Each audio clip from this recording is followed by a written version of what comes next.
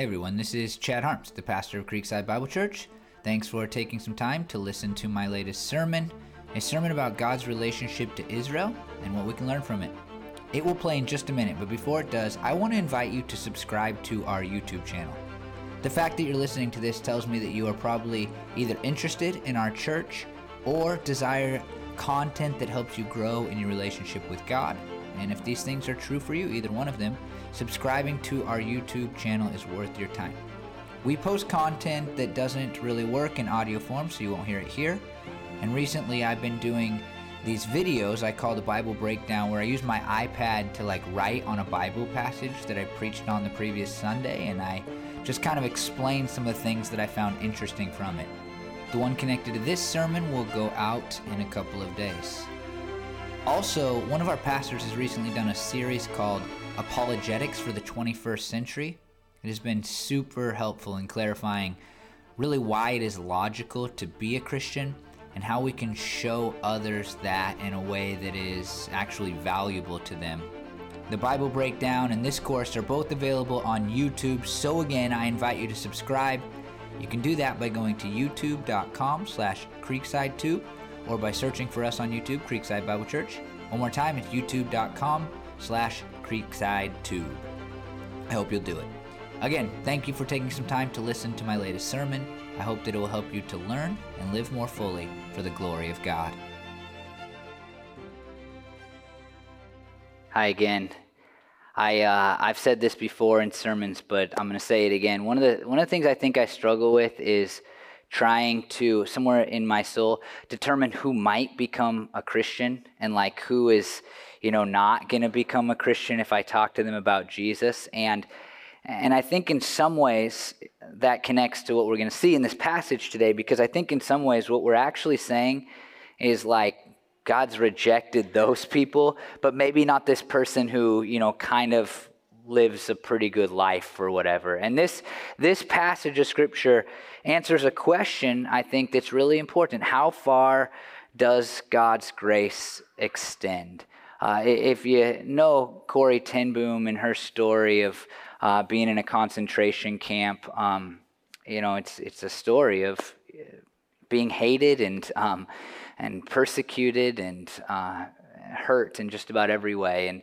And she I've said this in sermons too, but it bears repeating. She was up teaching somewhere and telling her story, and a guy came up to her afterwards and said, hey, I've found Jesus, and will you forgive me like he did, basically. And she had this moment. She just talked about grace and forgiveness and all of these things that, as Christians, if you're a Christian, we believe in and cling to. And she said there was this just moment where all of the rage and the hurt, it was like being able to pick her hand up to shake this guy's hand felt like the most difficult thing in the world to do. And then she did it, and it was a healing moment. But we think does the grace extend to this guy? And she answered that question with a yes. And I think that we're going to see here in Romans 11, we're going to cover a big chunk of it very quickly today. But I think we're going to see that the answer is yes, that God's grace does extend even to the people that maybe don't look like we think they should look. They don't seem like they'd fit in certain church circles or whatever. And it's asked this way for Paul. This is Romans 11:1. I asked then, did God reject his people? By no means. Now, the question is focused on the Israelites. Did God reject them? And if you can remember back, if you heard my sermon last week, we saw this thing. The question was, why did the Israelites not embrace Jesus as their Messiah? There's so much, I didn't say this last week, but there's so much good evidence for Jesus being their Messiah. In some ways, his generation was really the last generation that could prove and fulfill the prophecies that were given about the Messiah. And so we looked at this question Paul kind of wrestles with, being an Israelite himself, well, how come they didn't accept him? And he kind of went through some options. He said, well, did they not hear about Jesus? And he said, well, most did. And then did they not understand? Well, they did understand. And we talked about how some people don't hear and some people don't understand. And we have a job, as if we're Christians, to help people hear and understand. But then he said, here's the reason. they've just been stubborn. They've been stubborn. And God has held out his hands in gracious love towards them, and they've just stubbornly rejected him. That's the whole reason. And then, we come to this. Okay, well, if that's the case, if God's hands of mercy were extended to these people and they've just been stubborn and they've rejected him over and over and over again, really through generations, then, Paul says, I ask then, did God reject his people? And then he says, by no means. Remember Romans 10:21, all day long I've held out my hands to a disobedient and obstinate people. And so is their stubbornness a sign that God has rejected them? Or on the flip side of that, has God rejected them completely because of their stubbornness? And he gives the answer, by no means. And then he's going to explain it in verses 1-4. I am an Israelite myself, a descendant of Abraham from the tribe of Benjamin. God did not reject his people whom he foreknew. Don't you know what Scripture says in the passage about Elijah, how he appealed to God against Israel? Lord, they have killed your prophets and torn down your altars. Am I the only one left? And they are trying to kill me. And what was God's answer to him? I have reserved for myself 7,000 who have not bowed the knee to Baal. So Paul says, look, has God completely rejected the Israelites? Well, he says, just here, look, I am an Israelite and God hasn't rejected me. And so immediately we get this glimpse into what Paul is saying here. There is no type of person, there is no type of sin, there is no type of rejection towards God, of God, by people that prevents people from receiving God's grace. And Paul, he's the perfect example. And if you don't know Paul's story, he was like an Israelite of Israelites. I think he maybe says that actually in Scripture. He was a very good Jew, morally, religiously. He was a religious leader. He persecuted the early church, Christianity, because he was so passionate about God, and he did not want God's name to be blasphemed by this, person named Jesus, saying that he was God in human form. He was going to have none of it. And then God met him on a road and just totally changed his life. Paul became a Christian. And so Paul is like, if the Israelites have been completely and utterly rejected, if there's no hope for them, well, that's not possible, because I am one, and I epitomized what it meant to be in Israel, and yet God has still invited me into his kingdom. He also gives this theological reason that God never rejects those he foreknows. And this is a really important theological term. And foreknowledge is always connected to people placing their faith in Jesus. And so we believe that God knows what's going to take place in the future. And so it's like so clear. He's saying if God foreknew what was going to happen, that people were going to place their faith in him, then absolutely there's no way that he would have rejected them. That's not even a possibility. Those God foreknew, of course he didn't reject them. And there's people amongst the Israelites who have faith, and so it follows that the Israelites have not been rejected by God. And then the third reason is just kind of historical, kind of biblical. I'd put it into both categories.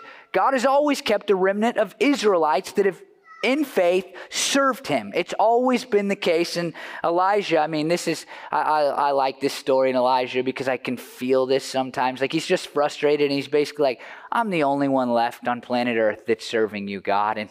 And God shows up and is like, yeah, get over yourself, kind of. Like I've reserved a whole bunch of other people that are actively serving me that haven't worshiped false gods. And Paul brings that up here to say what he says in verses 5 and 6. So too, at the present time, there is a remnant chosen by grace, and if by grace, then it cannot be based on works. If it were, grace would no longer be grace. It says there's still a remnant. There's a remnant of Israelites that have placed their faith in Jesus as the Messiah, and therefore we can know that they were chosen by grace.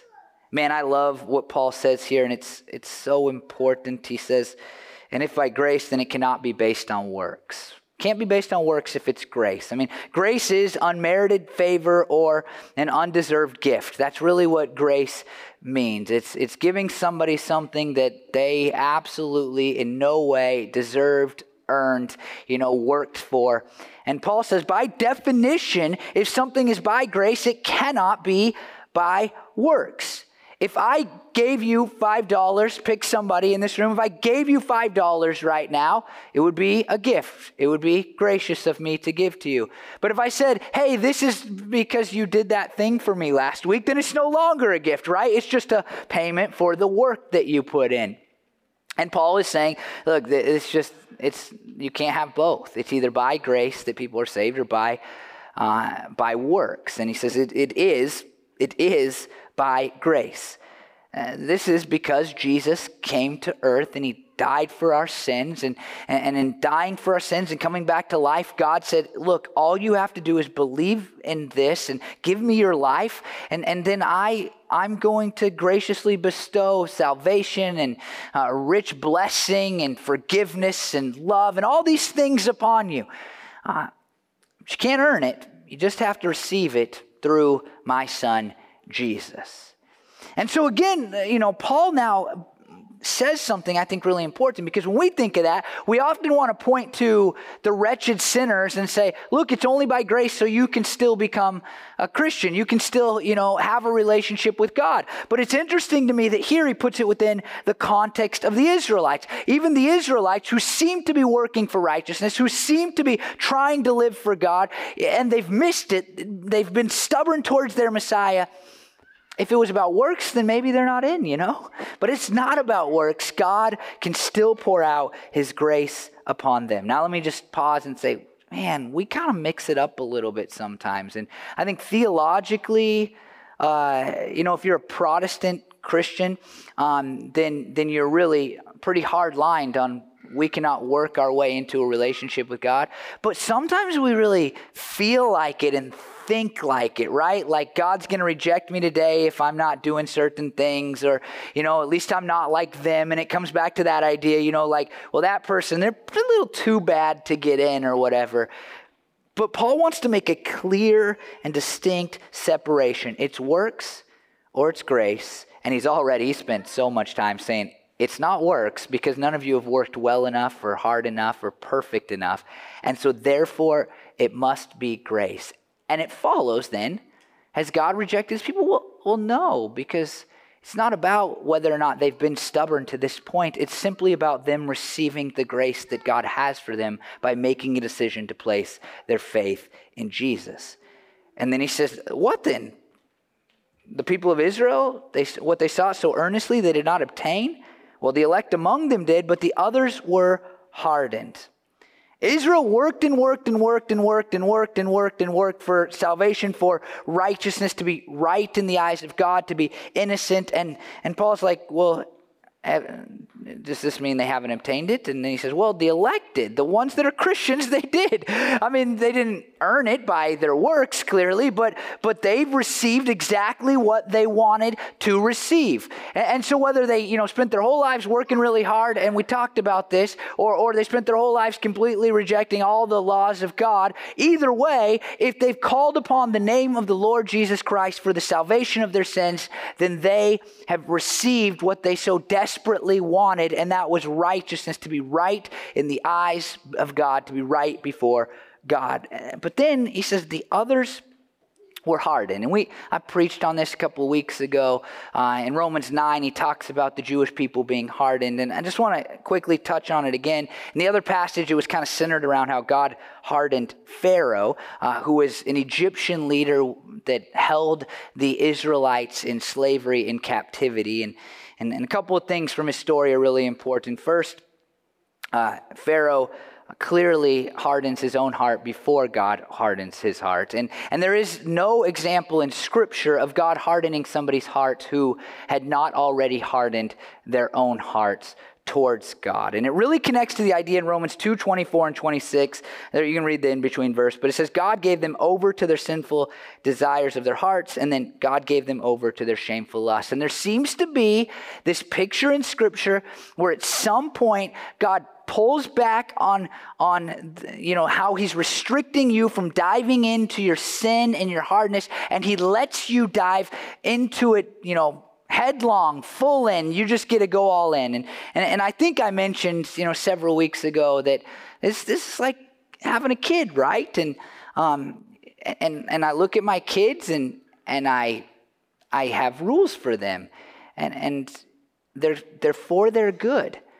But I realize at some point in life that maybe it would be the right thing to do for me to say, you know what? I've tried and I've tried and I've tried. You're going to have to figure out how bad this is on your own. And that's what it seems to be at the heart of God hardening people. He is allowing for them.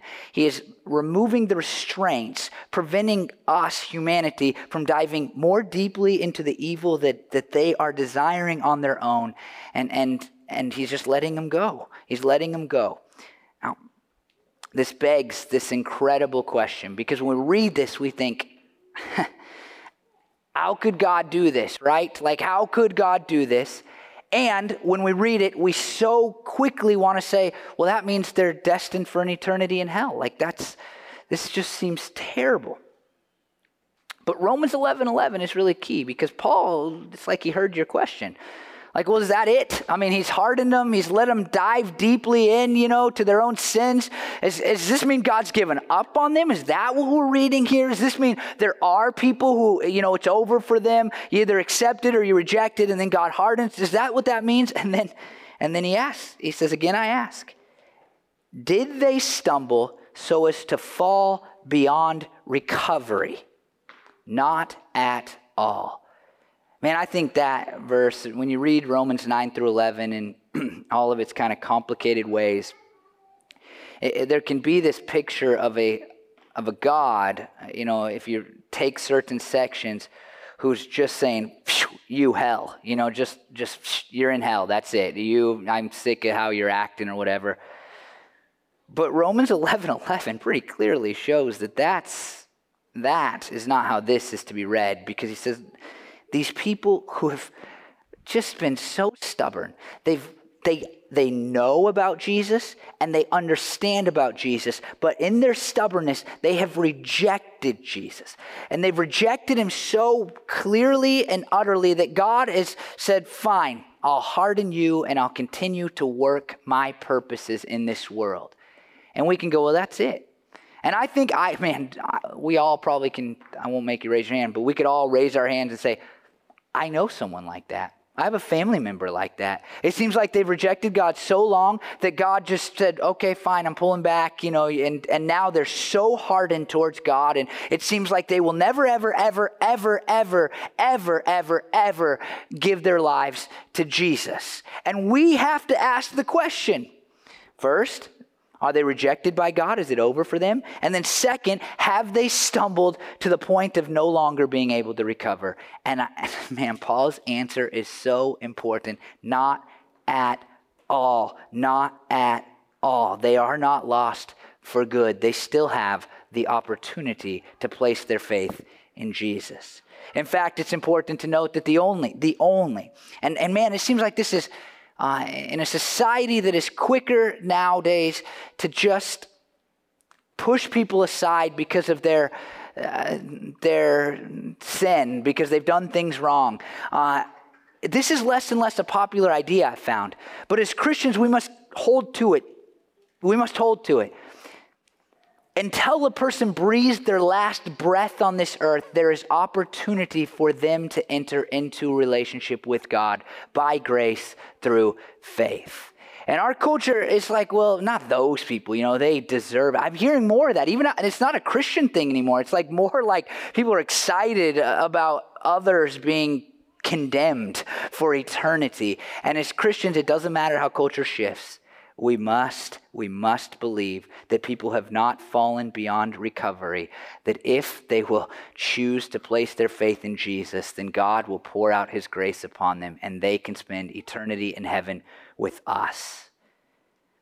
And then it says, rather, and this is so interesting, this is a big transition coming, right? It's going to jump into really what feels almost like a different topic. Rather, because of their transgression, salvation has come to the Gentiles to make Israel envious.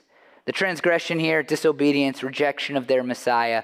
And basically what we read here is that God is using the rejection of the Israelite people towards their Messiah in order to bring non-Jewish people like myself into a relationship with him. Now, this is my question when I read that.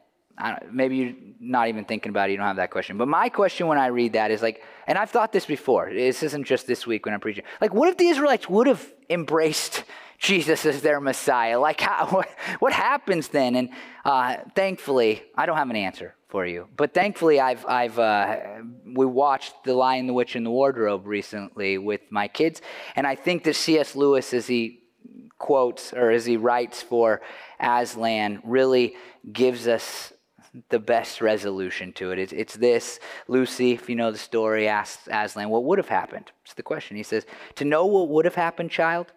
No, nobody has ever told that. And so the question, like, what would have happened? We're never going to know that, but we do know what happened. God has used the rejection of the Messiah by the Israelites in order to bring those of us who aren't Jews into a relationship with him.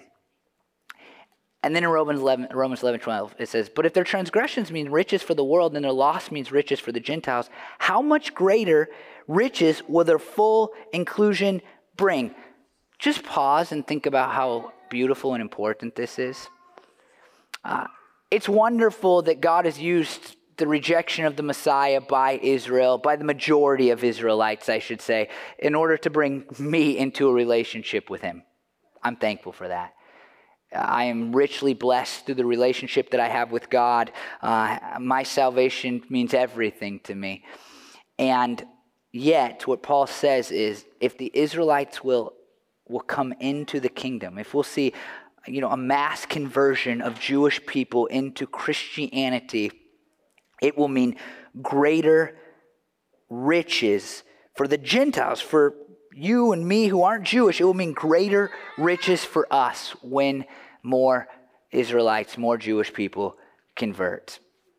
First of all, it's inspiring, because main reason is we should be trying to help Jewish people understand that Jesus is their Messiah, right? I don't know what the richer blessings are, but I want more rich blessings. I feel good about that. If somebody says, you want more or less blessing in your life, I'm taking more. And Paul says, more if more Israelites come in, it's better for us.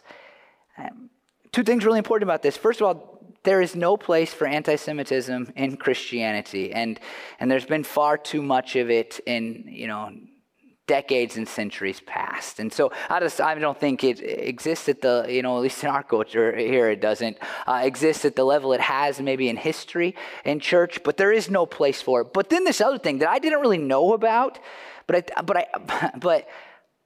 I've sensed it, I guess, in my church background. Apparently, post-Holocaust, there was a movement in Christianity that became really anti-evangelism of Jewish people. The attitude that became kind of pervasive in the church, and I've sensed this, is Jewish people have suffered enough, so just don't try to convert them to Christianity. And as part of that, there's this theology called two covenant theology. And two covenant theology is basically that non-Jewish people, Gentiles, they get a relationship with God through Jesus, but Jewish people, they get a relationship with God based on the promises of the Old Testament. This is false. This is not true. This is not biblical. This goes against so much of what we read in the book of Romans. The only way to a relationship with God for Jew or Gentile, I don't know how you can read Romans and miss this, is through a relationship with Jesus by faith because of grace. N.T. Wright says, the irony of this idea, two covenant theology, is that the late 20th century, in order to avoid anti-Semitism, has advocated a position, the non-evangelization of the Jews, which Paul regards precisely as anti-Semitic.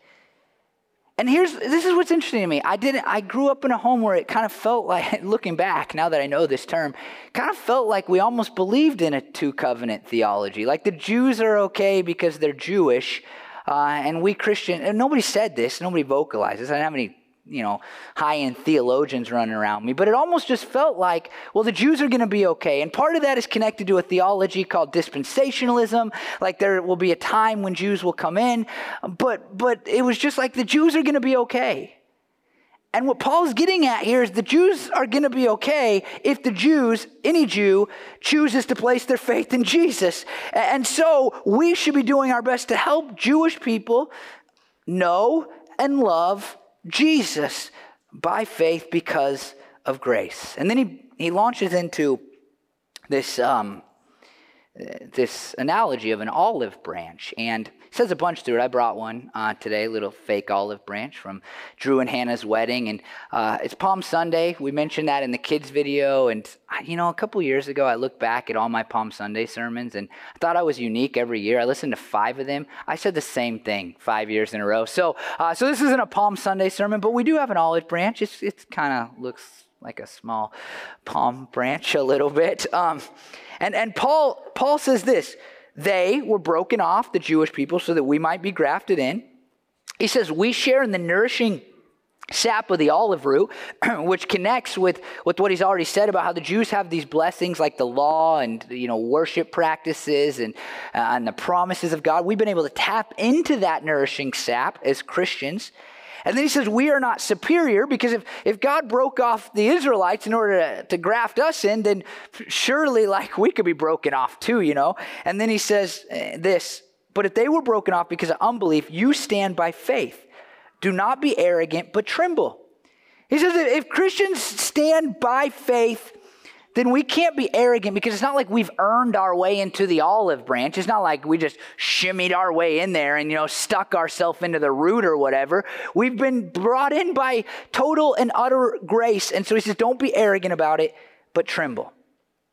Don't take your Christianity for granted. Now, when I say that, I also have some theological background in my younger days where, the church I was born into, really, it not intentionally, but it presented the gospel in such a way that people, were left kind of just scared that every day God was going to reject them, and you're in and you're out, and you're in and you're out, and then you do tremble, you tremble and you think, wow, I hope I'm a Christian today, and you convert every, youth group or whatever it might be.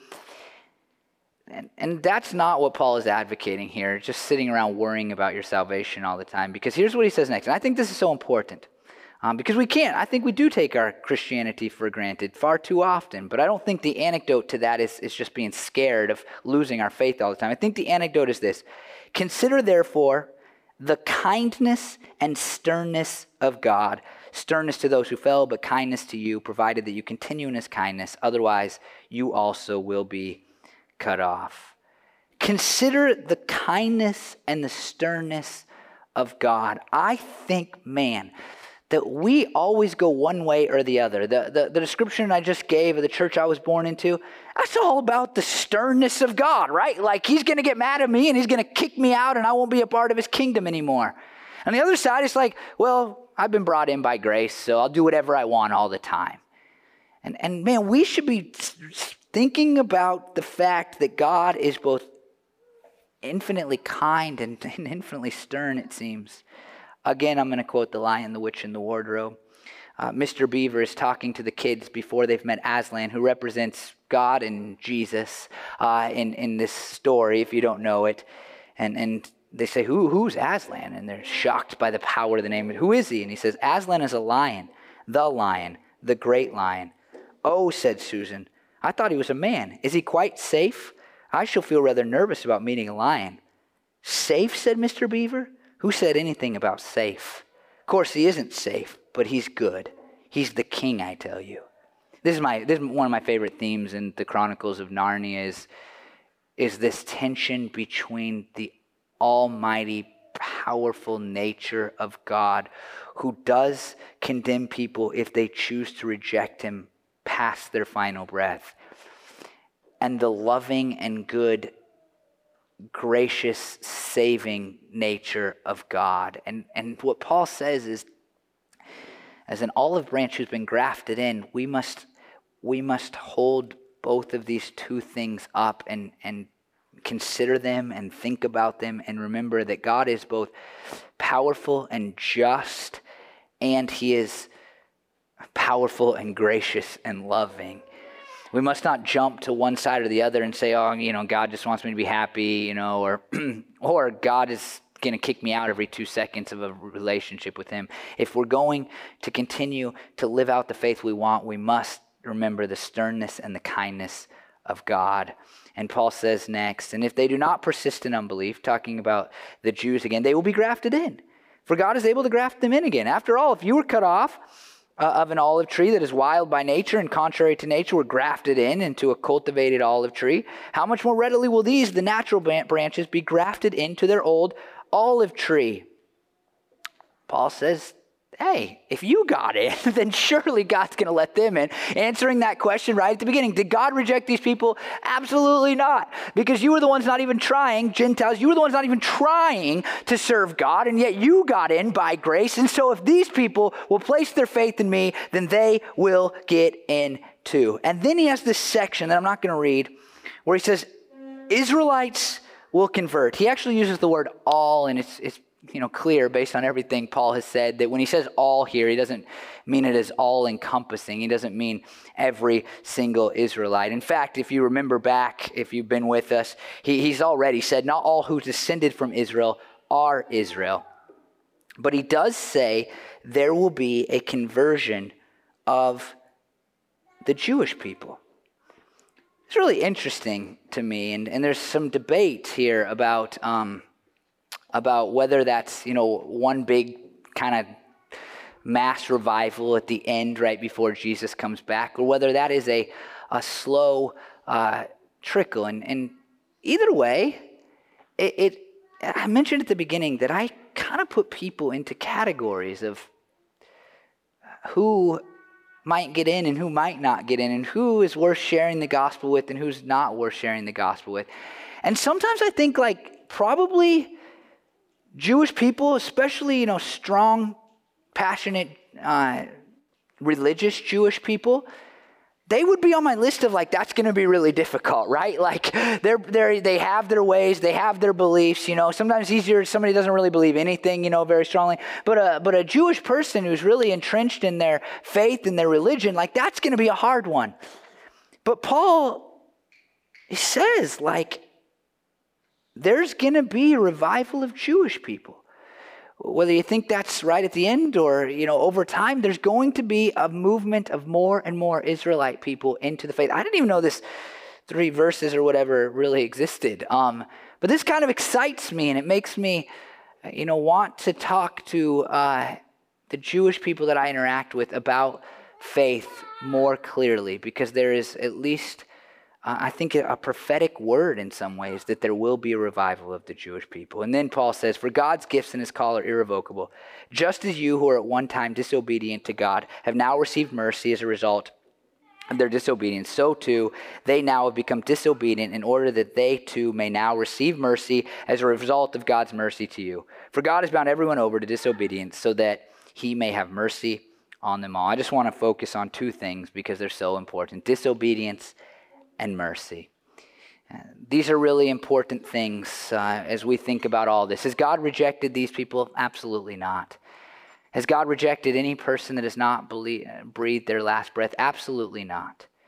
Because the reality is, the simple truth is that each and every person has chosen to be disobedient to God. Each and every person in their own way has been stubborn towards God. We have stubbornly said, I will not do what you want me to do. Some people have done that for longer. Some people have maybe done that stronger, but every person has been disobedient to God. It says that right there. Every person has been bound by disobedience.